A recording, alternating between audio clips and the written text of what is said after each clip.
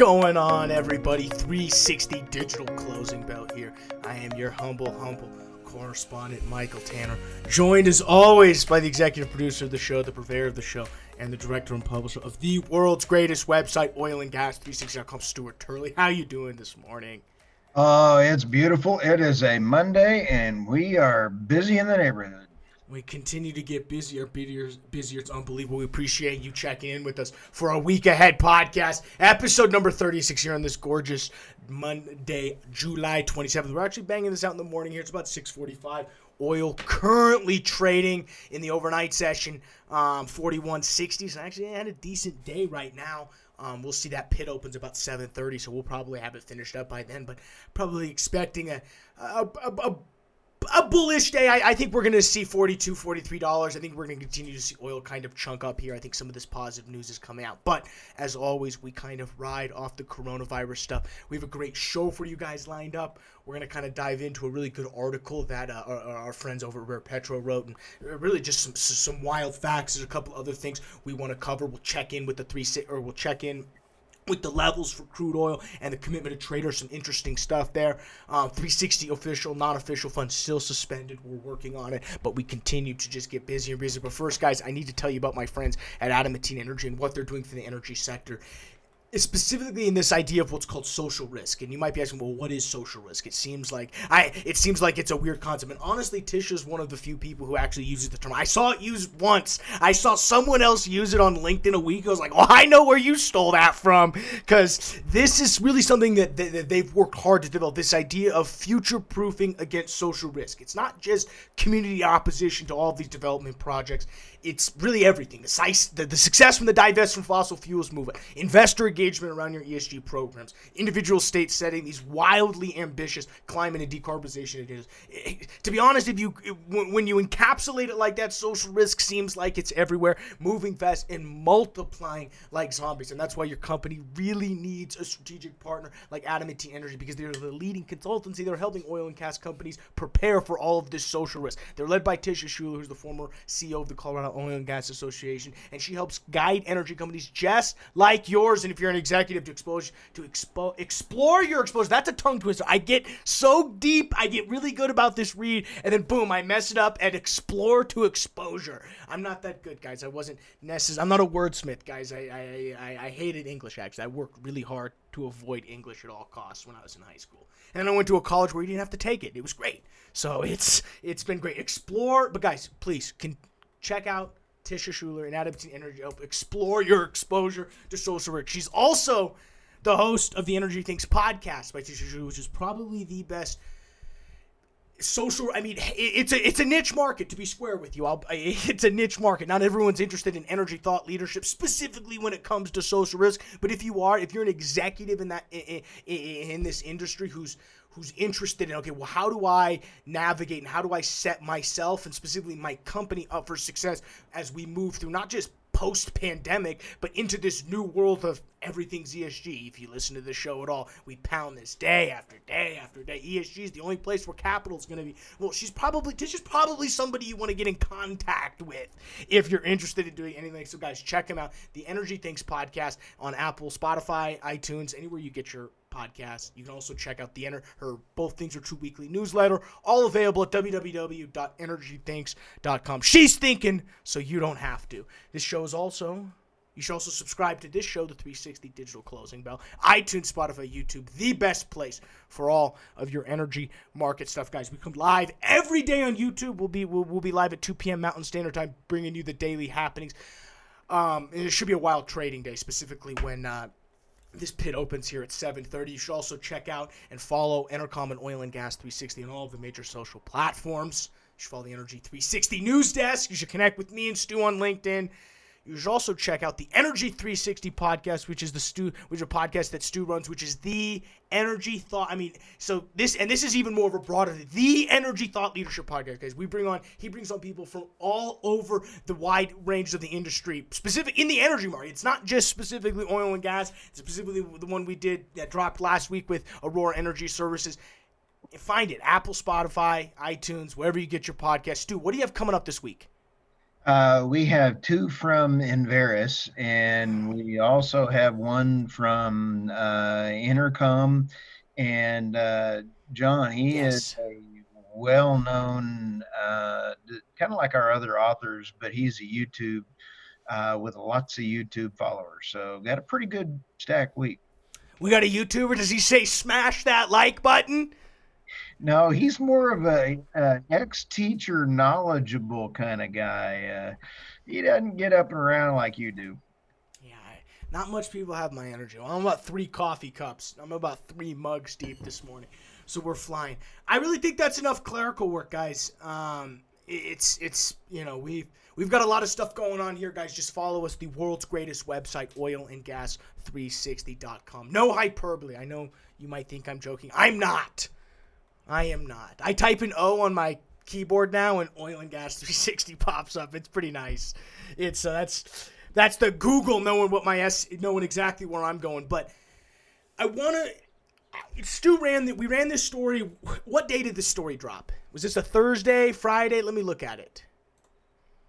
This was a 24th. So they ran this on a Friday. They don't know how to do this. We got to talk with them about that. Who's running a story like this on a Friday? Sidebar before we get into it.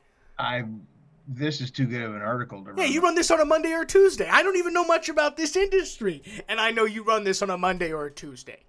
Yeah, you try. All of the bankruptcies and financials are being run at midnight. Yeah, Rose. Why do you think Rose Hill announced last night? I mean, we'll get into that. Of course, there's stuff in this with the Newswire. Everyone's off to go to their lake house in the Lake Ozarks, and now we're dropping this. Not great, but. Sorry, we guys get off kilter here. This story dropped on Oil and Gas 360 Friday. Did it actually run on their website on Friday? That's the real question before we actually dive into this. I want to make sure. Yeah, Periodicals, we'll take a look before we get into what's going on, guys. I'm sorry. This ran on the 22nd, so I'll cut them some slack. They ran this on a Wednesday. We just picked it up on a Friday. So we take most of that back, and everyone's probably confused. This story ran on Oil and Gas 360 on Friday, but it ran on our friends Rare Petro, www.rarepetro.com, on Wednesday, really talking about oil profitability around the world. And these are some of the part of the great periodicals that Kevin Olson over there is doing, really covering really is a wide spectrum of stuff. We had Anthony McNeil's on the podcast. Oh, really early on. We're talking maybe episode 4 or 5. Stu's cranked out about 50 of them, and he was probably 4 or 5. Really, really good interview. Highly recommend checking out. But they've been running a lot of different stuff.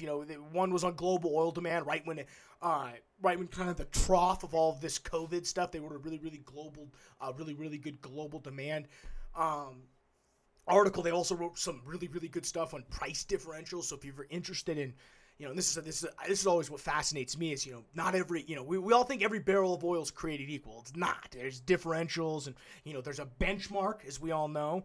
And then are you above or below that benchmark? And you either get a premium for being above or you had to pay for being below. And it's really a concept of location. And so, if you're in Saudi Arabia, you kind of just got lucky. You just got lucky. There's that much there and it's cheap. And that's not to say anything bad, but that's just sort of how the game works when it comes to, whether or not you're a premium or I'm a benchmark or even below. So that being said, their latest articles about oil profitability around the world and specifically diving into and specifically splitting it up into 2 different buckets, because that's where I think is the key. And so basically his article talks about, producing, basically the actual cost to produce a barrel and how it varies throughout the world and how it impacts these determinations on all the global benchmark prices. And what he does is he talks about break-even prices. And there's really 2 types of break-even prices that he talks about. One is just the cost to produce a barrel of oil, which is all of what we think. And he kind of breaks that into a subcategory. CapEx, OpEx, makes sense. G&A, transportation. Mainly the 4, because you can pretty much, anything that's not in CapEx, OpEx, or transportation, trust me, I took petroleum economics. You just loop it in with G&A. It's pretty easy. So you've got your 4 main benchmarks there. But the other sort of break-even price that I think, we've mentioned it a couple times on the show, but I don't think it's brought up enough, is when we look internationally, the cost to balance government revenues, or what we would call the fiscal break-even price of oil, which is basically what does a country like, let's give an example, Bahrain, because they're on this list. Bahrain has spent so much money, they've taken out so much debt, they have so much interest payments that they need oil at a certain level, considering it is their biggest revenue source. That's what's funny. In America, it's taxes. Now, we don't have national oil companies, but it's kind of crazy that, some of these countries, their taxes, they're and large parts, like we're talking 60, 70, 80% of these governments' revenue comes from strictly oil, which is wild to think about, which is why when times are good, they can take out massive loans. And it's when in times are bad right now, you look at the fiscal break-even price of oil. Stu, we're just going to run down this list, okay?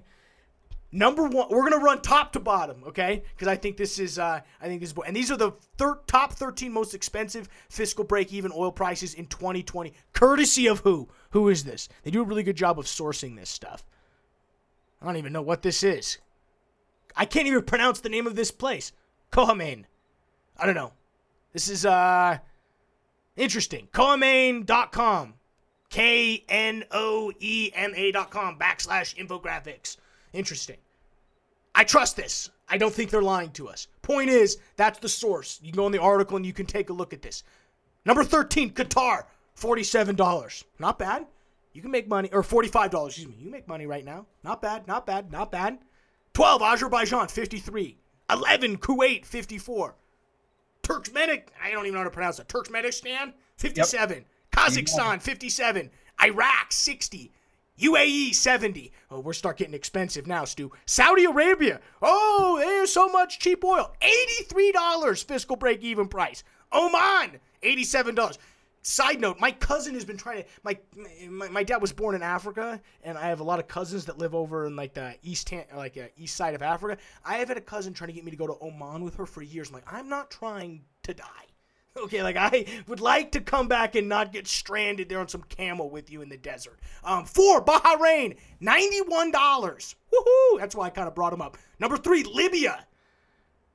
Why would you want to live in Libya right now? Because it's $99 to balance government revenues, and yikes. Algeria, number 2, $109. And get this, our friends over in Iran, $194 fiscal break-even price.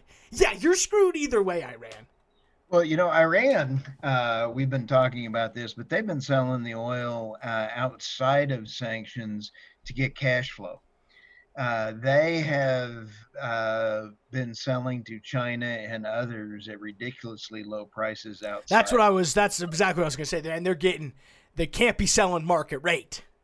No. And so when you take a look at all of these social programs, where you and I have talked about a world economy coming around the corner, you have all the influx of cash from COVID governments to go to renewables. I've been doing stories on Saudi, United Arab Emirates, all these others have social and renewable projects coming in, and they're all funded by credit card, if you would. I mean, they're all funded by COVID responses and all that. It's nasty when you sit here and consider that this is all either part of OPEC plus, or it's a disaster. It is a disaster. I just found it very interesting. I think the two biggest takeaways from that list is, well, one, number 6, Saudi Arabia, $83 to balance government revenues. And so I think people always talk about how they're very interested in bringing back market share to OPEC. And when you think of OPEC, you think of Saudi Arabia. They can't afford to have $20 oil. Like, they can't. They what they did in August, or what they did in early March, was a bluff. They can't sustain that. It's clear. They can't. And the prince, I think you said, he came back and said Rut-row. Yeah, exactly. He did a little mind change, which is great. You're allowed to change your mind. We shouldn't be afraid. No one should be afraid to change your mind. But if you take away one thing from this podcast, little life lesson for Michael. It's okay to change your mind. I do it all the time. And You it's bet. fun. Because then you're right most of the time. Because you can just be fluid and flexible with. I don't know. I don't know. My wife changed her mind every 15, and you just get used to it. Now, um, where this is going also, and this one chart is so important because it lets you know that socialism is not good. And these are not totally socialist, but let's take Saudi Arabia. Saudi Arabia has almost everybody getting a paycheck from oil. They are dependent It's got on. to be a good life, though. Imagine when times are good, though. Oh, Imagine when times are okay. good. The end population is still getting their paychecks, and the government is writing checks their body can't cash. So I love that line out of Top Gun. Um, so this is an economic global world problem that everybody's doing. If one country was doing it. Now, the U.S., I believe, I need to go fact check this, but I believe that oil and gas is only 8% of the U.S. GDP. I need to go fact check that. Yes, it used to be as high as 20, and now it's down to under 10. You are correct. I don't know the exact numbers, but I know you're exactly correct. We have been, I mean, and it's clear because money has flowed in the equities markets out of energy into other things, and that's where the United States differs from places like, internationally where they don't really have a stock market in Oman. No, but if you take an example of socialism and people being dependent on the government, this is good. Venezuela, perfect example. They used to be the richest per capita in the world, and now look at them. Venezuela is sad. Speaking of socialism, I heard we're getting another $1,200 stimulus check. I heard we're cashing one more stimulus check this round. That's what Muchin just dropped. I saw that drop across the ticker last night. I thought you'd enjoy that. We're gonna be paying for it. We don't have to get it. I just thought that was the unemployment, and that's something that's gonna, I think, impact the equities markets today specifically. Is if they actually do another round of $1,200 checks, and they the unemployment is gonna be now not $600 but it's gonna be $400 extra. It's only gonna help the equities market. The number they're eyeing is about $1 trillion, Stu. Not to get us off topic. Okay, we cannot sustain this in trillions. What's a few trillion between friends? Holy crap, Batman! It really. Okay, this is bad, and when you start putting pork all in the COVID. I don't care. I understand that. Let's go ahead and write some checks our body can't cash. I'm okay with that. Let's try to figure it out. This is a disaster. I'm understanding disaster. But why are we putting so much pork in there that we got to pay for people that can work their college education, get rid of their student debt? I'm sorry for getting political on that one. That one's stupid. Yeah, I'm sorry. It's tough because I see both sides. I think your side. My side is, I think that the majority of younger people, I think there's a higher percentage, and I don't think I know this. There's a higher percentage of people like the millennial age. A higher percentage of us are working in like what's called like the service industry, which is shut down. Like you have a huge the unemployment among millennials is 4 times the rate of that of the rest of the people, which is so. I'm not necessarily. So I see both sides because then I also have buddies who got laid off of the oil and gas business, got a severance, and now are getting unemployment, and it's like they're just chilling. So what's wrong? What's wrong? And I'm just asking. You're good. What's wrong with deferring payments but leaving them on the hook? Because I had to work all my way through college. And everybody in my generation, I got out of college because... we're talking about specifically student loans? Well, student loans, I think, that's a whole nother argument. Those are a scam in and of itself. Thank you. And anyway, this is not oil and gas. This is social, and it goes back to our socialism on oil. So this is a whole nother rant. But We got all off of topic this, quick, but no, I agree with you. all of this is tied to world economic depression or You're recession. big on this. We didn't mean to get. I was actively trying to avoid this when we started the show, but you're in a depressed mood. You think this is? I'm in a factual mood. There is Okay. a difference. I don't understand why everybody is going through this.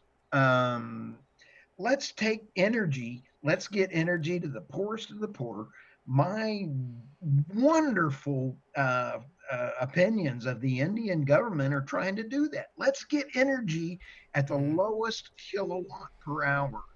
The other one that we were going to talk about, which you tell me when you want to, is the high kilowatt per hour that New York's doing. But this is up to you whenever you want to. No. You're just. I wanted to dive. I guess I was diving in more to. You're big on. There's a global recession / depression coming. Yes. What are you seeing? What tea leaves are you reading? I'm interested because clearly we're in a pullback because of COVID. Well, what you're seeing is there is now more international disputes over natural gas than there ever has been before. And the reason for that is because a couple of years ago, when Putin turned off the taps, everybody has two things. Renewable energy and natural gas has been accepted as we're carbon friendly by going to natural gas. So natural gas is almost accepted as being green. So when you take a look at the number of disputes over natural gas and the volume of everybody trying to get energy is in natural gas, but they're spending more in renewables and they're getting on the hook with China. They're coming in, and Warren Buffett said 5 years ago, I believe, I'll have to fact check that, the only reason to put in renewable wind is because of tax credits. Let's back it up to tax credits. How are you going to get tax credits in a recession or depression? I'm sorry for being this way. I hope I'm wrong. No, I get it. I get it. I hope you're wrong too, because that doesn't paint a very glossy picture. But yeah, because when you dive into more of this, specifically of a global depression, you dive into more of this article. The big number that shocked me was at current levels of WTI hovering about $40 a barrel. There's only about 55% of global oil that can be produced below that at a break-even price. That is critical. Holy cow! Because that's we're talking all these international. If what you're telling me is true, all of these international companies countries they make their money off of oil. Well, that's not good then. That's 45% unprofitability. Oh, as an investor, I flee. I run. I'm getting out of the studio.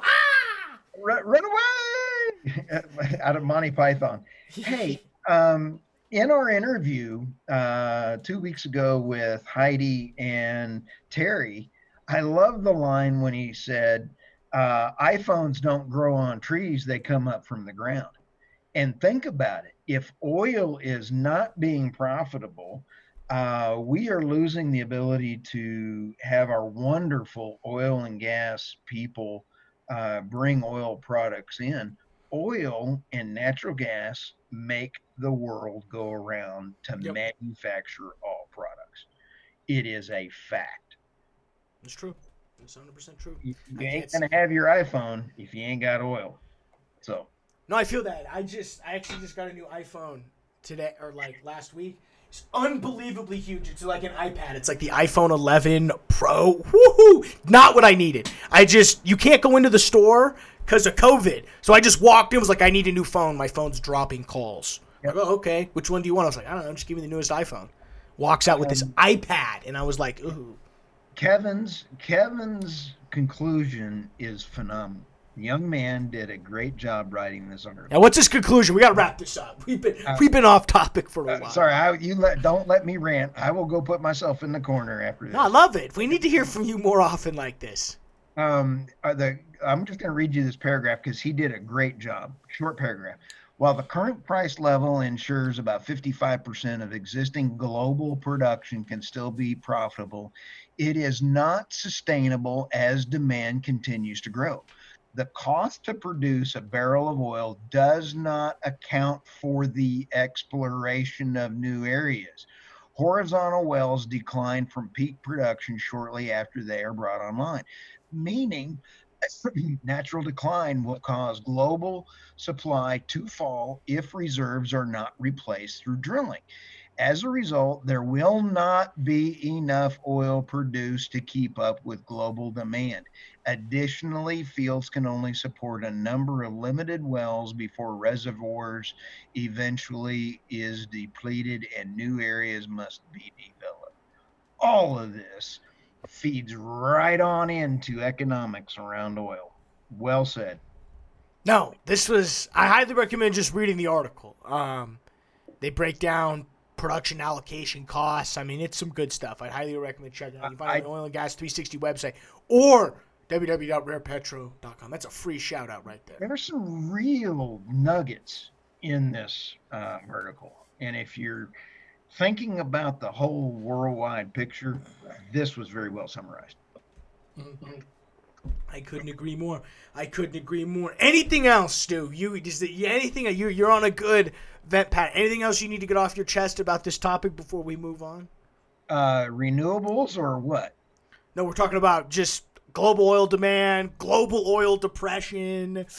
I think we need to move on now to the things to watch. I just want to make sure you're not got anything else bottled up we need to get out. Okay, good news. I like positive. Yes, let's end with some good news. Okay, let's get some positive. You know the Noble, that little tiny deal that just happened with Chevron. I found a little article from Cyprus.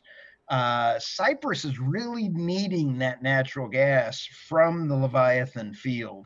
And now they're worried that Chevron may take their time trying to really figure out the play on that Leviathan field and trying to figure out the disputes.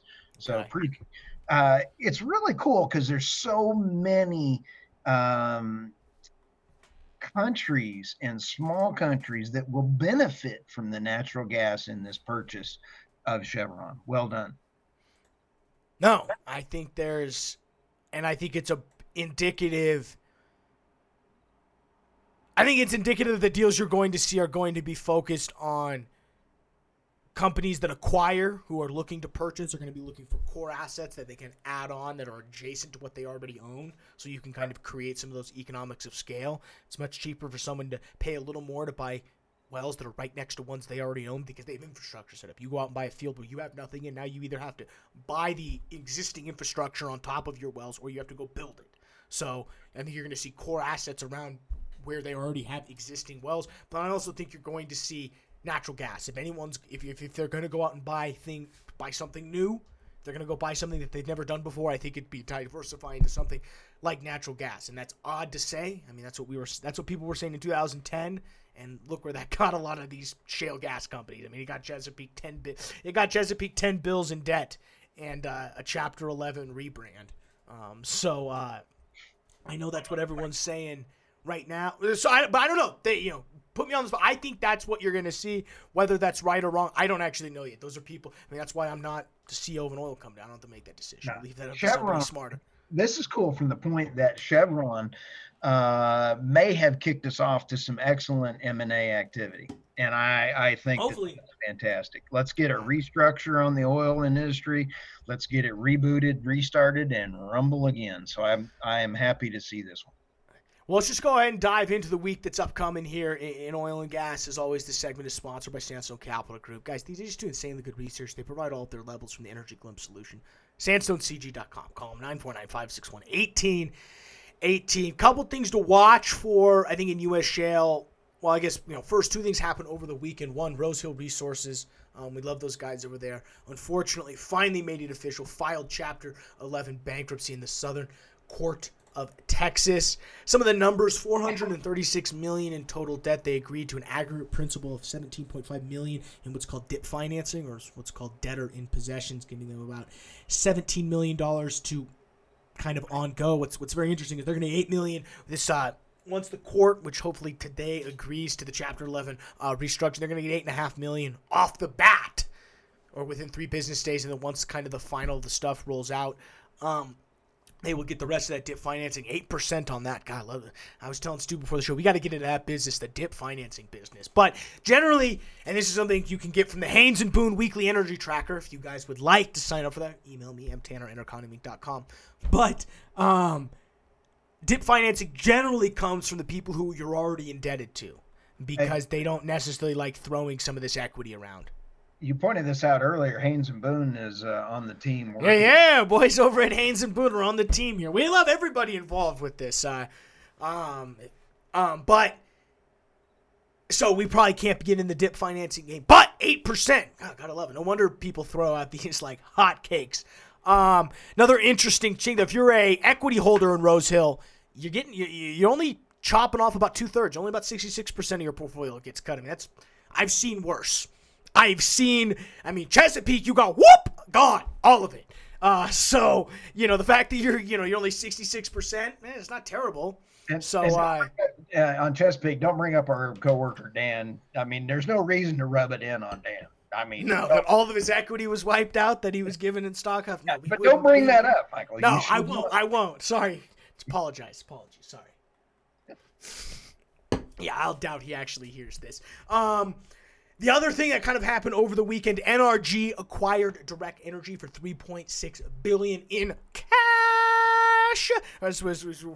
So big deal. As you know, NRG is one of the most diversified electrical and natural gas generation businesses, and this move expands their presence all 50 states, 6 Canadian provinces, adds more than 3 retail customers, 3 million new retail customers.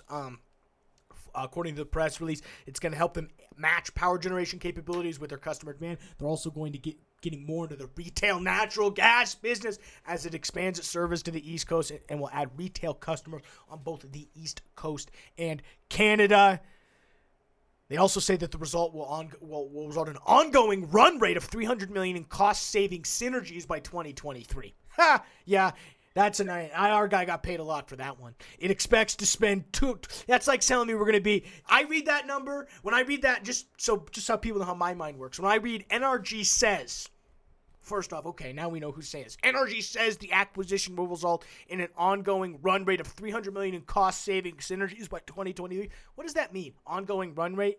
I don't know what that means. First off, that just seems confusing. Second off, that sounds very much like we're going to be carbon neutral by 2050.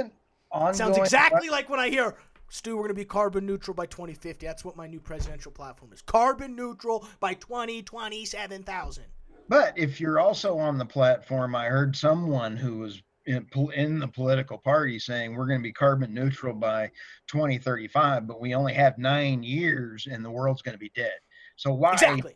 Yeah, I mean, why put that in the same press release? So, point is, are they going to be saving $300 million a year because of this? I don't know. It also expects to spend $220 million and will recoup the investment in the savings by the end of the second year. So there you go. NRG getting more into the natural gas business. What did I tell you guys? I mean, we're not making this stuff up when I think natural gas will be big in the M&A space. And who knows? This is electrical generation. So this will always be, this is a great purchase for NRG. You go out and buy a natural gas company that just produces natural gas, I mean, that's still going to be dicey in today's terms. But if you already own it or you're going and getting more natural gas infrastructure, I am all for it. Stu, you had something on solar and wind we had to cover. Not that I'm picking on Governor Cuomo, but he's like an opportunity waiting to happen.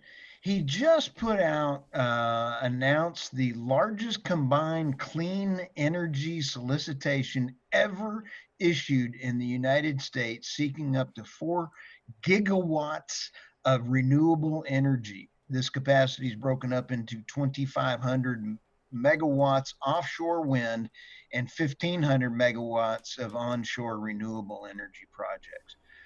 All I got to say is, as a taxpayer, I don't want to bail out New York. And the reason I don't want to bail out New York is he's shut down profitable, low kilowatt for the people of New York, and he's putting in this. How's he going to pay for it except getting money from the feds? I'm not particularly happy with the way he's leading this. It is sad for the people in New York, and I don't want to pick up the bill. Sorry for that one, but like I said. No, I agree. I mean, I saw some stat. Let alone the federal government debt. If you include state debt, the U.S. literally has more debt than, I think it's like 6 or 7 different worlds. It's unbelievable. It's unbelievable. Like if you add, it's just unbelievably much. So no, I agree. I mean, I think if you're trying to pour money right now into old school solar and wind, I'll say it, you're an idiot. Like you're just an idiot. Like it's not even renewable. And there's no tax. It just kills me. Okay, the renewable. Okay, here's what I will say positively about renewables. I think that they all have a place in order to, because there are places that you cannot use anything else.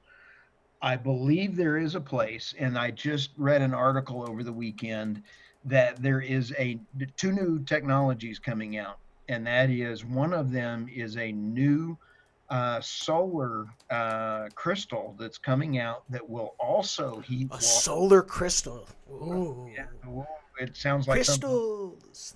Jim Henson Muppet movie. It is actually a heat producing crystal that will also generate electricity and heat water at the same time for cooking and other things.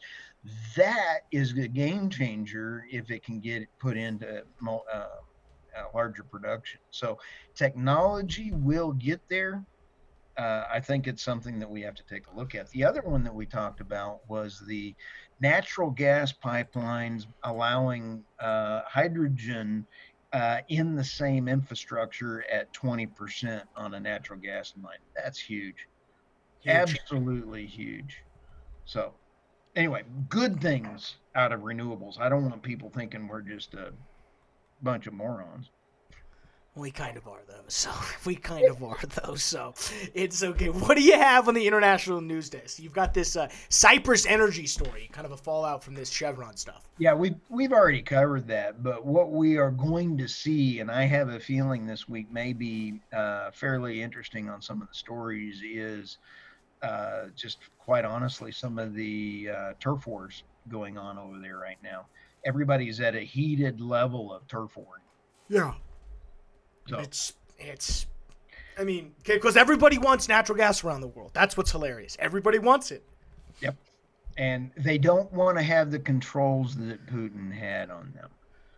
Novatek, last week we talked on the show that the first icebreaker out of the Arctic went through the Northwest Passage to Japan. First LNG coming out of the Arctic. That's huge. Japan has to buy LNG.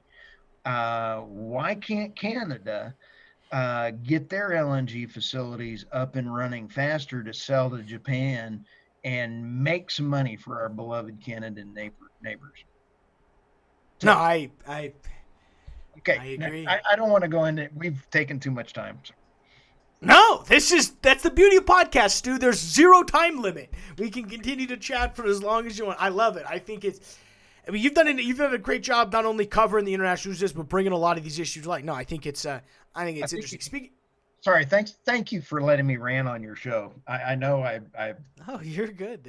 I love this. This is good. So, but I do think it's time we gotta cover the levels for the week. I keep moving the floor up, Stu. It's really nice to see. Last week we were at 39.16. I'm going to chop that level off. We're going to move that floor up. 40.17 is kind of our low level currently.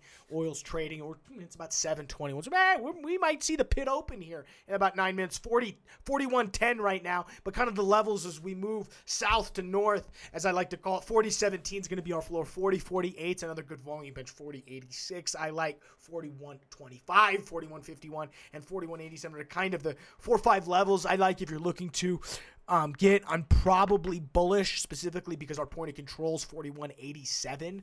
So I'm probably bullish in terms of if we see 46.86 or 40.48, it's probably a good position to get in long. I think if you're looking to short this, when we look at price action right now, I don't know. Price action looks really good right now. It'll be very interesting to see what happens when the pit opens here. We're actually at a good reversal point off a pullback, so could be an interesting long spot here depending on what the sentiment is as the pit opens. It's the beauty of day trading and partly why it's just scary because you just don't know. Like I said, my bias for the week is bullish. I'm not necessarily going to completely go balls to the wall with that, but I do think we're going to see 42, 43 at some point. Whether it'll settle at that will be very interesting. I think it'll be very. I think the point of control being at 41.87 bodes very well, specifically. But it'll be very interesting when the sentiment rolls out. Remember, we are one bad news story and or one coronavirus lockdown away from seeing $7 oil. So as much as hey, we're stable right now, $40-$45. We're on pins and needles right now, to be completely honest with you. And really, what's interesting is hedge funds see the opposite. They're longs, dude. They added 8,000 contracts. Now, this is Tuesday to Tuesday, so we're missing about 4 days. It'll be very interesting to see what happens next week. They added long contracts, which makes sense. I would expect from last Tuesday to the previous Tuesday here, there's more long contracts bought because we have been an overall price action bullish. Yeah, we're tanking right now. We're about to go below here. We're about to dive down to 40.86. Pitt don't like it, Stu. Sentiment don't like it. I wonder what drives. See, this is where having a news ticker up helps because now I'm just wondering what's diving. What's going on here? What are the levels saying? On the 41, I need to check with some of our experts that we've had on as to the long-term play of 50 barrel, $55 barrel in order to get our wonderful people working again in the oil field. I wonder what that number is because $40 is not going to do it while we have such large supply still out there without the demand. Speaking of our friends over at Rare Petro, the final sentence of his article that we just covered was a rational price to support economic production while appeasing global consumption moving forward is likely found at prices above $55 a barrel. So I think you're close. So and I'm not necessarily saying Kevin Olson's an oil expert, but he did the research. This is I trust that. I threw that. I got my own opinions, but I'm glad I had his. Hey, it's helpful, nice to agree. But yeah, guys, managed money added about 8,000 contracts on the long side. So hedge funds, specifically last week, were made some money off that. They dropped 2,000 contracts on the short side. Big thing is both swaps are getting hammered on the short side in a good way. And when I say things got hammered, I mean hammered out of the ballpark. 19,000 contracts added on the short side for swaps. So people are taking these prices and buying their insurance while they can, Stu. That's all I can say right now. They're taking $40 oil. Aegis has got to be busy over there. And because they're making outbound phone calls to their clients. Hey, you checking the prices? Here's the premiums. Let's hedge a little more. So they're busy. Their phone's off the hook over there. Another story I actually saw is this weekend, Mexico is engaging a couple select banks to put together quotes for their yearly hedging round. Would love to be a part of that. Those are really, really secret negotiations. If you're Mexico, you don't want you don't want that information getting out. B, if you're another bank who gets offered that to submit a quote for that, you don't want to know what your competitors are because the difference in pricing is unbelievable, Stu. Depending on, hey, if I'm going to offer you costless collars, I'm going to offer you this. It's a wild amount. It's wild. So now everybody at those companies, it's just like in every industry, you know what the other person's charging if you've been in the industry for any period of time. So they're all close, but it's highly secret negotiations. That was a Bloomberg article that ran this week. So we'll be keeping you updated on that. Who knows? I do know last year they went with Citibank, so they're definitely getting. Michael, do you remember when we ran the OPEC meeting and on Zoom? Why don't we see if we can run this meeting and kind of like, be the host and sponsor of this meeting out of Mexico? Yeah, might as well. Hey, Mexico, I'll help you hedge. You can call me up. We'll submit a great quote. We just need to be the auctioneers or. Yeah, exactly. So, yeah, I think that's everything in oil this week, guys. I don't know if the themes this week. It's going to be very interesting to see what oil does. I think we're going to continue to see more Chapter 11s, but I think you're going to see the M&A market continue to wake up a little bit, specifically on the natural gas side. We're over 45 minutes here, Stu. Is there anything else we need to cover? Guys, the 360 official, non-official fund still suspended. I know we keep saying we're going to get back to it, but keep getting busier and busier. But I might be having a little more time coming up here soon, so hopefully we can secure some more time later this afternoon or later this morning. Thanks for letting me play in your sandbox, Michael. Appreciate it. Of course. I love sharing. What do they say? Sharing is caring? Yeah. I appreciate it. Yeah, so, all right, guys. Well, with that, like I said, we're going to home let you get back to work. Thank you for checking out the 360 Digital Closing Bell here on the world's greatest podcast network, Oil and Gas 360. We will see you guys this afternoon for the Digital Ticker.